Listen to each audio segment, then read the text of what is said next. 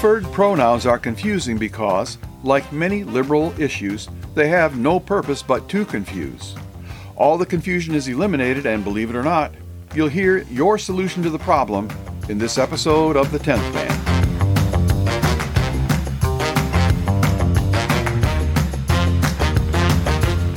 You're in the conference room. The facilitator enters and says, "How about if we go around the room and each one of us gives our pronouns? I will go first. My pronouns are they, them." You can reply 4 ways. That's just wrong. Not again. There are better options, and it really doesn't matter. This episode will explain why and tell you how to solve the problem on your own terms. You win. The problem with all of the woke women is that they are inconsistent. In soliciting our pronouns, the facilitator said, "How about if we go around the room and each one of us gives our pronouns? I will go first. My pronouns are they, them." She just used 5 different pronouns, each of which might have been offensive according to her rules, and none of which could substitute for they, them. It appears that the woke, radical feminists don't know what pronouns are, so it's time for some instruction. Pronouns in this context means personal pronouns. They come in first, second, and third person, subject and object, singular and plural. Some of them have gender, the original meaning of gender. It's not a substitute for the word sex, which is a division in biology. Animals are divided by sex. Words have a gender. At least in some languages. We'll come back to that. That's just wrong. Let's show how changing pronouns is irrational. We're not refusing to use somebody's pronouns. Rather, we're saying it's impossible to use someone's pronouns consistently. Let's demonstrate using a sentence. I am taking a camera with me to my boat to take a picture showing what is mine. We have 4 pronouns in the sentence: I, my, me, and mine. Speaking of a third person, I might say to you, she is taking a camera with her to her boat to show what is hers. We have no issues as of yet. Let's add a 4th person. Bill and Shirley are taking a camera with them to her boat in order to show him what is hers. Whose boat? Shirley's boat. But now let's suppose that she, Shirley, uses they, them. Remember, it's Shirley's boat. We now have, Bill and Shirley are taking a camera with them to their boat to show him what is theirs. What happened? Did Shirley buy them a boat together and he doesn't know about it? Does Shirley's husband know about this? The problem is that using somebody's preferred pronouns requires that the speaker and the listener both know the secret code for the third party. Then the speaker must encode and the listener must decode the message in real time. And how do you get the code?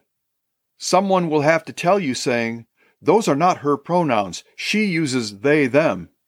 To which we'd say, "You just use she, her to explain who you mean when you say they." Because real language is exact, or tries to be, you must violate the pretend rule in order to convey what the rule is. That's irrational. Society only exists when its rules are rational. The woke radical feminists always forget primary purposes. In speech, the primary purpose is conveying information without ambiguity. The concept of sex is unambiguous. He and she are unambiguous. But preferred pronouns are ambiguous and will never aid in communication. They obscure the fundamental information in order to convey something irrelevant. They will tell you gender is a social construct, just go with it. Well, pronouns are just a language construct. They are even different in every language. Why don't you just go with the right pronouns? Wouldn't that be easier for the most people and thus a better solution?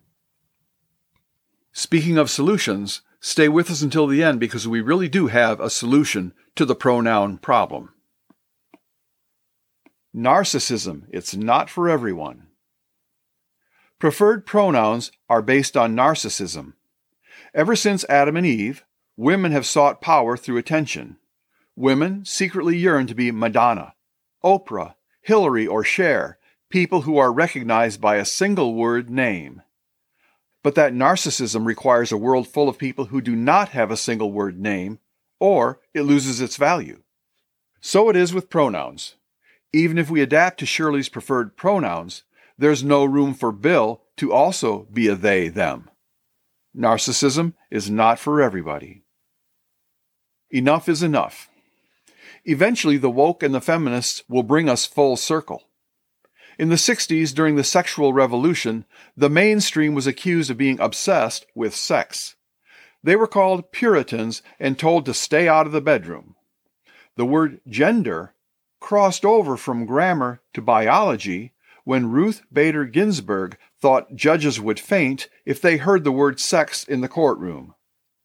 No one prior to the boomers ever heard the word gender associated with biology and sex. You can forget all you have been told about gendered pronouns because before 1960, English already had two neutral pronouns. One was it, and the other was he.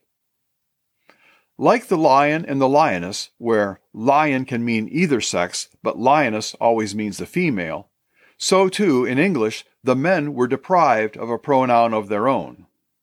The nonspecific individual pronoun was he. Teachers could send home a note that said, every child must bring his signed permission slip for the class trip, and that would mean everyone, because he was inclusive. A note saying her permission slip meant that the boys were left out.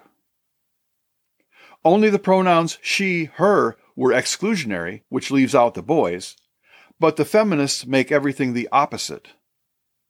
All points of differentiation by sex are turned into misogyny by the feminists, and so they forced sex into the conversation, and we had to start saying not his, but his or hers. Saying he or she instead of just he was the first switch, forcing societal change with questionable benefit. By the 1980s, they started saying they and them when the sex was undefined. We still do it today. If you're a millennial or younger, you might not know this, but if you went back to the 1960s and said, did everybody bring their permission slip, you would get some funny looks. Having switched twice in one lifetime, now we have confusion again because what used to be a plural pronoun, they, now means either a group of people, or it can mean an undefined individual like he or she, or someone making a statement about so-called gender identity. Only through context will you know which one it is. If they didn't like the neuter he, they could very easily have started saying it when the sex is undefined. They object that this turns the person into an object. Only in this one case are they unable to arbitrarily change the connotation of a word. Irrational. Enough is enough. There is no logic to their issue, therefore there is no real issue. There will be no end until we put it to an end, as we must. It doesn't matter. What's amazing is that the pronouns don't matter. It's a manufactured problem because nobody disagrees on the pronoun that actually matters, the word you. The only pronoun you will ever hear me use referring to you is you, not he or she. If I say his, hers, he or she, I'm talking to you about someone else. You never have to hear the third-person pronoun someone uses to describe you to someone else. It cannot matter to you what they say.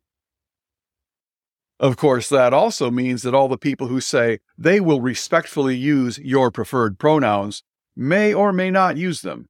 You'll just never know, will you?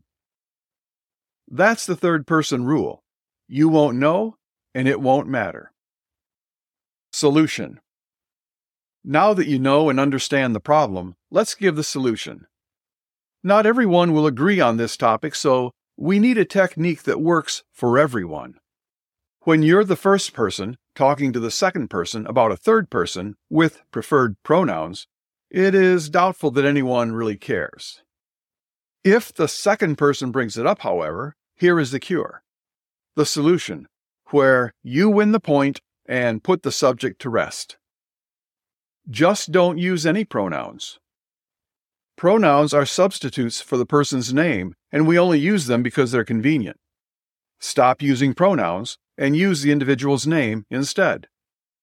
When the second person says to you, the first person, "Melissa's preferred pronouns are they, them, and I think you should use them," you say, "I thought Melissa might have preferred pronouns, but I talked to Melissa and asked Melissa what Melissa's pronouns might be, but Melissa didn't tell me anything about Melissa's preferences, and it seems like Melissa would have told me what Melissa wanted since I'm one of Melissa's team members." There. You didn't use any pronouns that would have offended Melissa had she been present, and you didn't have to cave in to irrational wokeness. And if Melissa ever changes Melissa's pronouns, it won't matter. You're always covered. You might go on to say that your pronouns are none, and that they should always use your name, or a famous American hero, and you expect it to be used every time. So now your reply would go, John Paul Jones thought Melissa might have preferred pronouns, but John Paul Jones talked to Melissa and asked Melissa what Melissa's pronouns might be, but Melissa didn't tell John Paul Jones anything about Melissa's preferences, and it seems like Melissa would have told John Paul Jones what Melissa wanted since John Paul Jones is one of Melissa's team members. This might seem like a waste of time, but remember the third-person rule. They have to use it when talking about you, only when you're not there. And if they don't, then they are being very disrespectful. You win. And my pronouns are John Jacob Jingleheimer Schmidt. Thank you for your attention.